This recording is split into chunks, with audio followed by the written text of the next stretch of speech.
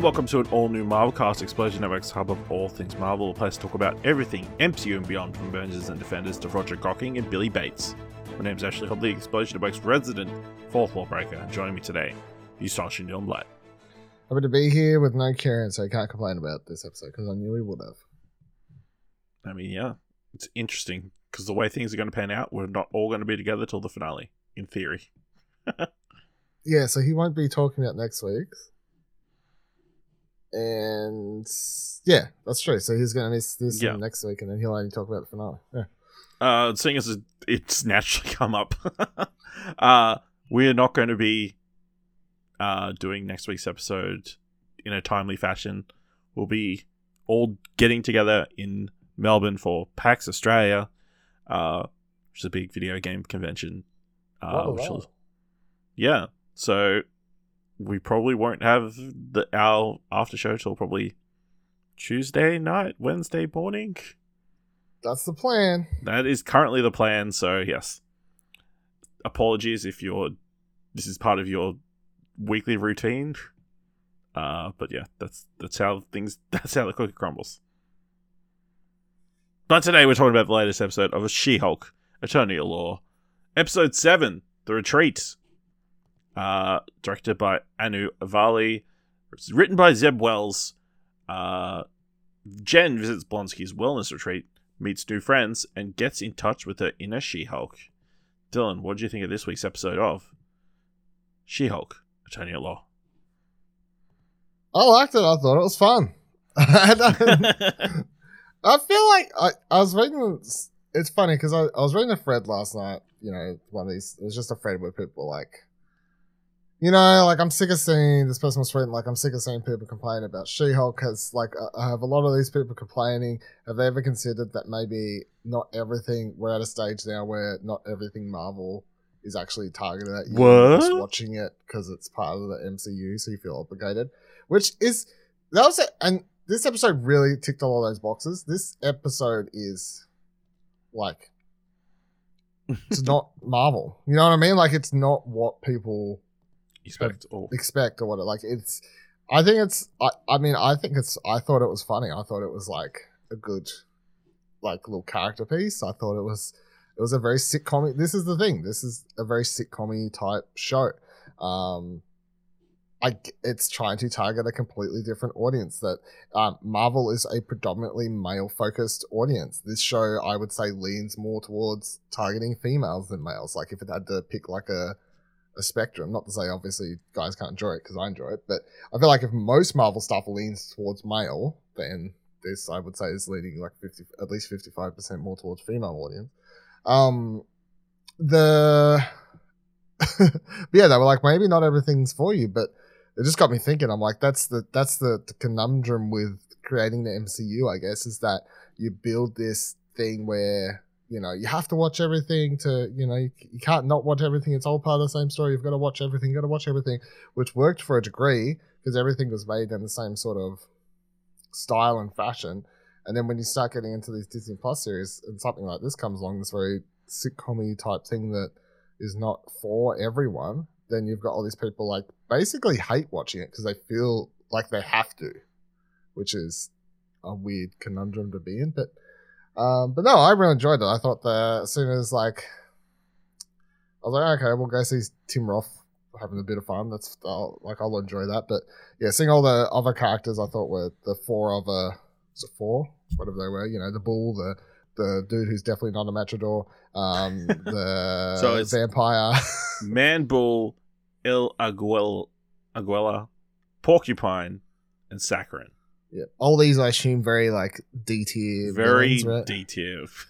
Yeah, I've never heard of any of them, obviously. But yeah, I thought that was all very fun, and that whole scene and where she wanders into their little session from then on, I thought was all very good. Very dialogue heavy. A lot of dialogue happens in this episode, more than there's probably more dialogue in this half hour than there is in like an hour of some Marvel movies. So yeah, so no, I enjoyed it. But yeah. Yeah, I enjoyed it. It's a very different feeling episode than everything so far, I think. Just like just because as much dialogue as there was a lot of like silent sequences. You know, well, not silent, but dialogue-free sequences. Because obviously she's trying to... They have this whole dating montage at the start where they're not really talking a lot. Then you've got the whole Jen waiting to get the text back. Not a lot of talking there. And then a long montage of her wandering around the compound trying to get reception. No service. What a great visual little thing that make it heaps funnier. Just no service everywhere. But yeah, I enjoyed it. Obviously, getting some more Tim Roth doesn't hurt. Which, I don't think we're going to see much Tim Roth going forward, would be my guess. I guess this is just a fun, weird cameo thing that he's decided he's getting a little bit of extra Marvel money and then he's going to go home. Yep. Because he doesn't seem like he's got any interest in being the Abomination. Based on this. He's like, this is more fun. This is more fun. But yeah, and it was weirdly emotional as well. Jen talking about, people we've kind of seen so far on the show, people liking She-Hulk more than they like Jen, even though Jen's pretty great. Yeah. And then of course we get the reveal at the end of the episode that Josh is a piece of shit. I kind of assumed was that your hunch? Yeah, that was my hunch. I assumed as much because that's the only sort of plot thread we've had sort of planted in this entire season. So I assume the first guy she would actually date would just turn out to be bad. Of course, because the second guy. Yeah. Well, I guess it wasn't the first guy she's had multiple dates with.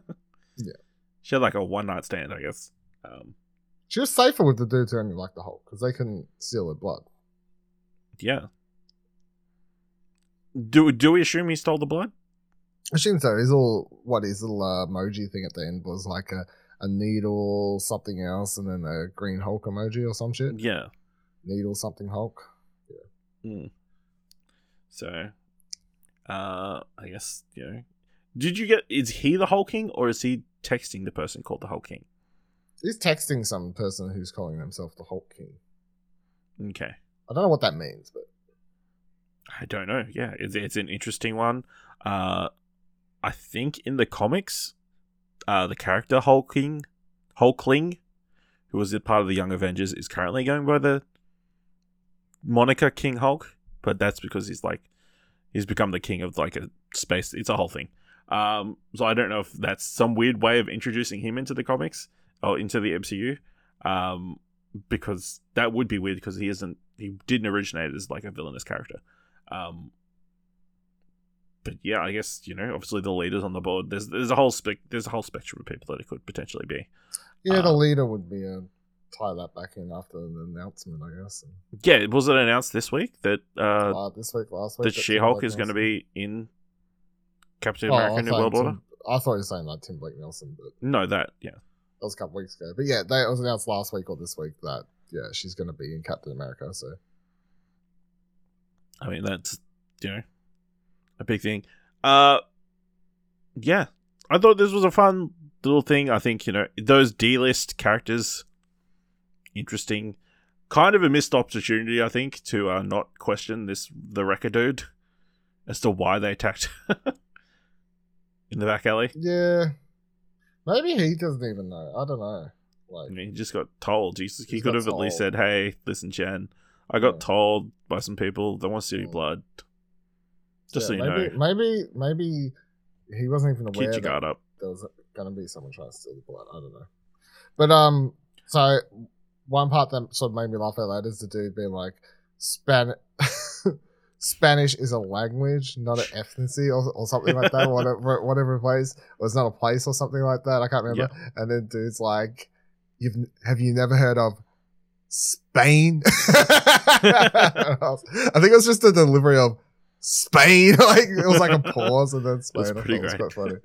Yeah, and then the other part where he's talking about, he's like, and people assume that just because I have this accent and dress sort of this way, that I'm a matador.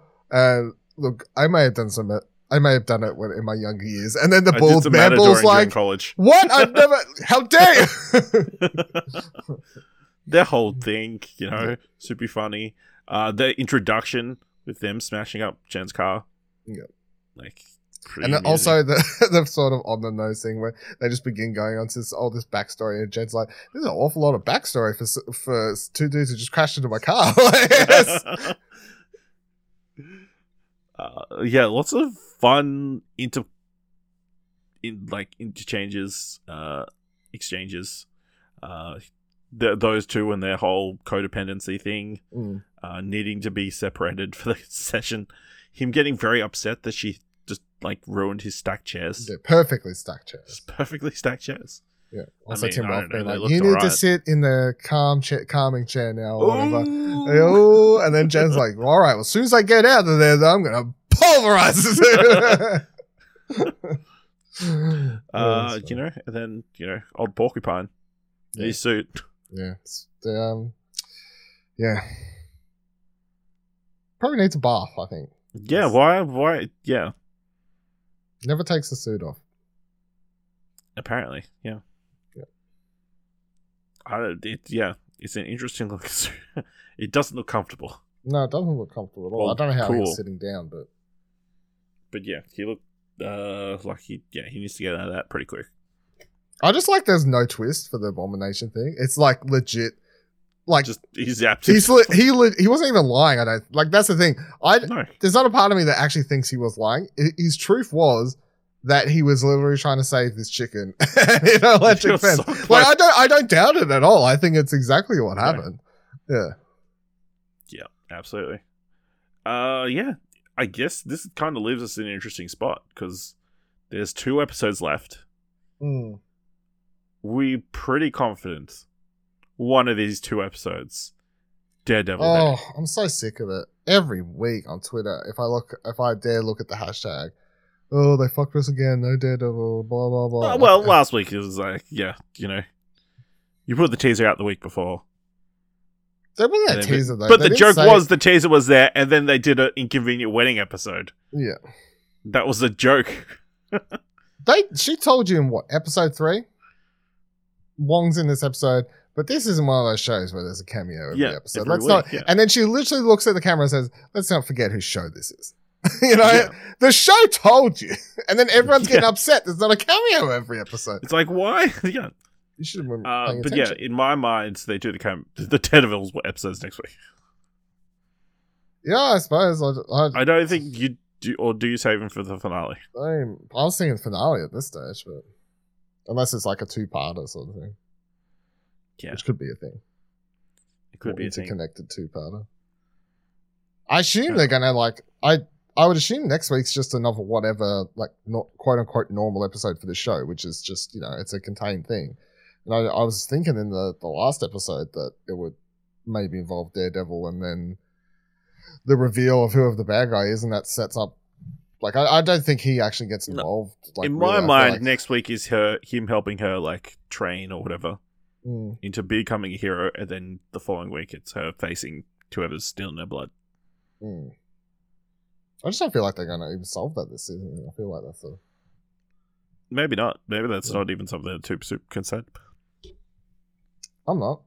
I'm really not concerned with the overall plot of this show. Like when I think about everything I've liked about the show, it's just been like the most randomest, non-connected shit. Stuff. Like it's its own thing. It's just, as I said, like it's just a sitcom. Doesn't I mean, it's don't- interesting because I do sometimes get like Rick and Morty vibes because that show it doesn't really have an overall plot. There's just things happen each week. Same characters get into zany situations. Obviously, I mean, there is the writer canon to comes that from show. that background. Jessica Gao comes from that working on that show. There is an overall canon, but I mean, it's not super. Yeah, like the canon that the current Rick and Morty in the show aren't even the ones that you started the whole show with, and they died. I don't know if that's true, but yeah, That's true. It's true. I mean, they're just not from the original. It doesn't matter. Rick and Morty's lore is so crazy at this point. But yeah. Anything else you want to talk about from this episode? No, I think we covered most of it. Yeah. Alright, let us know what you thought of this week's episode of She-Hulk Attorney at Law by going to explosion.com/Twitter or jump into our Discord at explosion.com/Discord. If you want to help us out here at All New Marvel Cast, leave us a review on Apple Podcasts, Podchase with us, leave us 5 stars, anywhere we can leave 5 stars. Tell people about the #1 Australian-made MCU podcast on the internet. And if you really like this episode, or it is worth $1, head on over to our Ko-fi page at explosion.com/support. Alright, make sure you watch next week's episode of She-Hulk Attorney at Law and join us very late for another All New Marvel Cast.